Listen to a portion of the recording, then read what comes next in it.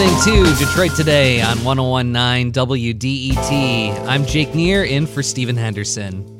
We've been talking this hour about the historic number of women expected to serve in President Joe Biden's cabinet. We want to spend the rest of the hour talking about a specific nominee and how significant her confirmation would be. Representative Deb Haaland is Biden's nominee to lead the Department of Interior.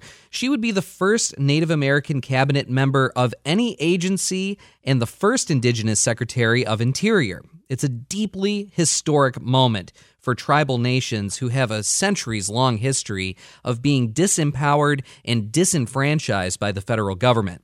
Her nomination is looking more and more likely now, with at least 3 GOP senators signaling possible support for her confirmation. And joining me now to talk more about this is someone we talk to often about issues affecting Indigenous people here on Detroit Today. Meghanlata Gupta is a member of the Sioux Tribe of Chippewa Indians and founder of Indigenizing the News, a digital news source dedicated to educating non-Native allies about Native nations, cultures, issues, and knowledge systems. Meghanlata, welcome back to Detroit Today. Hi, thanks so much for having me. It's great to have you back on the show, and it's great to be talking to you about this issue specifically. Sure. So Deb Haaland, Representative Deb Haaland, is a member of the Laguna Pueblo of New Mexico. Her confirmation would mean that for the very first time in 250 years, Native Americans would be represented at the cabinet level. How are you feeling as an Indigenous woman about that prospect? I'm so excited. I'm really excited because, exactly like you're saying, for so long, Native nations have had to work with people who didn't really understand our beliefs or our ties to the environment or the way we think about land, the way we think about tribal sovereignty. And so to have someone leading the department who understands that, who has that lived experience, who's ready to listen and create better relationships, it's absolutely amazing. I think it's going to be so fruitful, especially as we kind of look towards the future and really hope for better relationships and new futures. And something that you said there, I think, was so key, the listening aspect of this and the conversation aspect of this. You and I have talked offline about how, for me, my first job out of college in public radio was in Barrow, Alaska, which is now called Ukpiagvik, which is the Inupiaq name for that community. And that is right next to the Outer Continental Shelf, where Shell and BP wanted oil leases and gas leases to drill. And that was happening right where the bowhead whale migration happens, which is the main source of food for this community. They are subsistence hunters, and that is how they feed their families and their communities. And again, keep in mind, this is the Obama administration. This isn't during the Trump administration or George W. Bush's administration.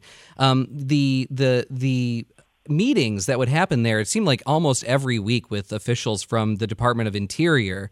They were heavily attended. Everyone came and everyone said their piece, but there was never any sense that there was real consideration, or even real understanding. We saw the same folks from the Department of Interior coming up every week, and you think that after a while of sitting through hours of these meetings that something might change in their mind, or that they would, but it just never seemed to happen. And now, thinking of the fact that Lisa Murkowski, one of Alaska's senators, is now signaling support for Deb Haaland.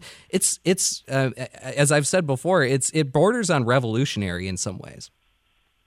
Yeah, it absolutely does. Exactly what you're saying. I think Deb Haaland was asked some very difficult questions throughout some of her confirmation hearings, and a lot of what she came back to is that I want to be a leader for a lot of different people, but a big part of her goals is fostering more communication and more of that active listening that we have not seen enough before. Not just going to the table and having a conversation, but also thinking about the tangible ways that a relationship can be made, and actually doing consultation and taking it very seriously, not just doing it to do it.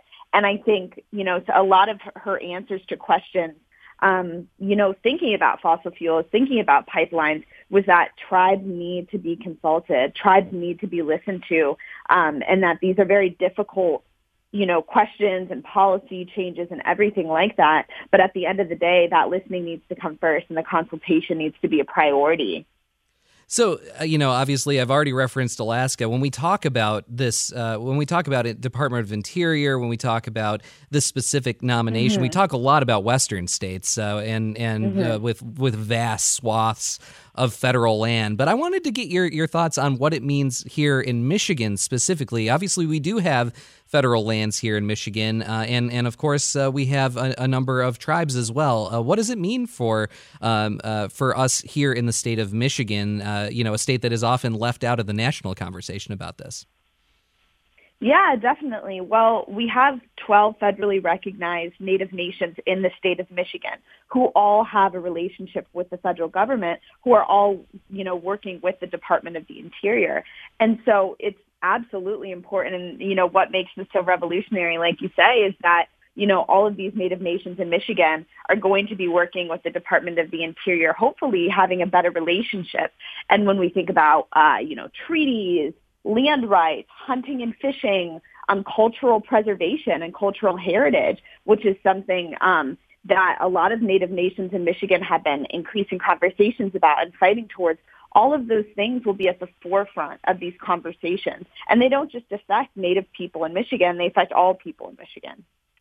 And looking, again, specifically at this, at Interior, I mean, that department oversees nearly a fifth of U.S. territory. And it's a department that has a really huge impact on the lives of Native peoples. Can you expand a little bit on what that means for Native nations here? Yeah, so the Department of the Interior, like you were saying, has a relationship with the almost 600, or maybe a little over 600 federally recognized and state recognized tribes. So, we have a relationship with the department over thinking about reservation land. So it's about land, but it's also about our resources, thinking about, hunting and fishing rights. And something else that's really important, like I said, is thinking about how to protect our sacred lands and how to interact with public lands like the national parks, which have historically excluded Native people or push Native people out. But something that could also be very interesting, and we'll see what happens with that, is how public lands can work to keep incorporating Native voices back into those lands, back into the national parks. So that's another thing that I personally am really excited to see if we see developments with that going forward. I'm speaking with Meghanlata Gupta, a member of the Sioux tribe of Chippewa Indians and a founder of Indigenizing the News, a digital news source dedicated to educating non-Native allies about Native nations, cultures, issues, and knowledge systems. And if you want to join the conversation, the number on the lines is 313-577-1019. Again, that's 313-577-1019. How significant to you is this nomination of Representative Deb Haaland and what it means for Indigenous people here in the United States? What about the number of women, more generally speaking, that President Biden is nominating to his cabinet, a historic number of women and the most diverse set of nominees that we've ever seen in a presidential cabinet? How important is that to you personally about making sure that a presidential cabinet looks like America? And do you think it's enough? We'd really love to hear from you if you think that there are specific steps that you would like to see to make sure that we have better representation here in positions of power at the federal level and at the state level as well. Again, the number is 313-577-1019, and you can also leave your questions and comments on Twitter using the hashtag Detroit Today.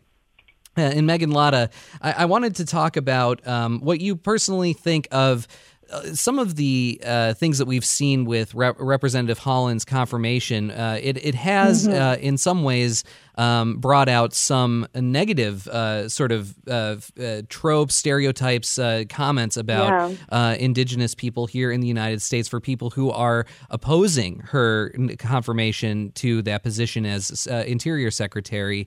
Talk about how significant that is and what that means.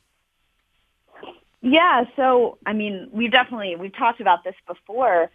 There are a lot of really negative stereotypes and misconceptions about Native people that exist today, such as that we're all the same, or that we don't exist anymore, or that we're, a primitive group of people, or that, we're angry or lazy. There's a lot of these stereotypes.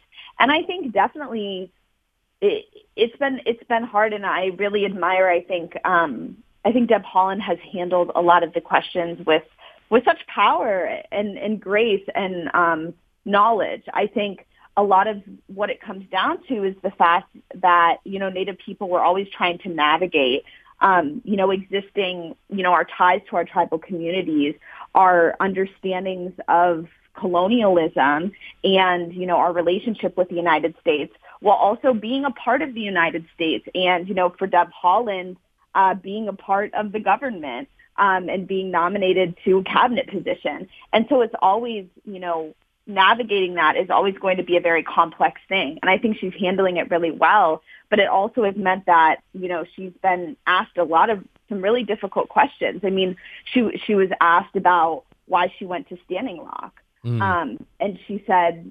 I came because I didn't think the tribes were consulted, and I came to support the tribal nations. And that is where you see kind of navigating that, because, she had to balance the ties and the understanding of that lived experience as a Native person, wanting to protect sacred land. And also now she's being asked this as someone who is going to be the Secretary of the Interior, and how to navigate that. And so I think it's really complex, but it always comes down to the fact that we've been learning how to navigate these two kind of sides of our identities throughout our whole lives, like every Native person. And she's still doing that. And it's going to be, probably something that she'll be working with throughout her whole time, working with the administration. Yeah. We only have about a minute left, but I want to get Madeline in Ann Arbor here in the conversation. Madeline, like I said, we got to keep it short, but what would you like to say? Hi, Meghanlata. I was just wondering what your thoughts are on how education policy needs to change in the United States. And I believe specifically in terms of educating people about Native culture. Is that correct? Yeah. Yeah, Meghanlata, we've, like I said, we have about a minute here, but what's your response to what Madeline is saying there?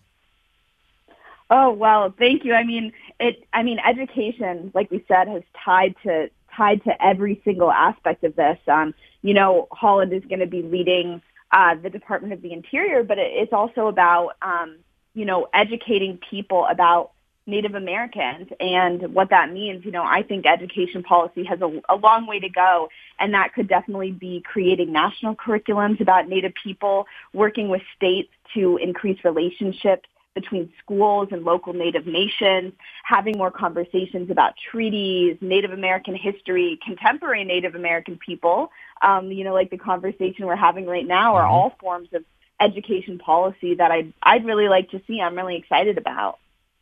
Meghanlata Gupta is a member of the Sioux Tribe of Chippewa Indians and founder of Indigenizing the News, a digital news source dedicated to educating non-Native allies about Native nations, cultures, issues, and knowledge systems. Meghanlata, thank you again for joining us once again here on Detroit Today.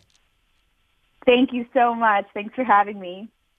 That's all for today. This is WDET-FM, Detroit's NPR station, your connection to news, music, and conversation. Detroit Today is produced by me and Anna Marie Seisling. Our program director is Joan Isabella. Technical director and engineer is Matthew Trevethan.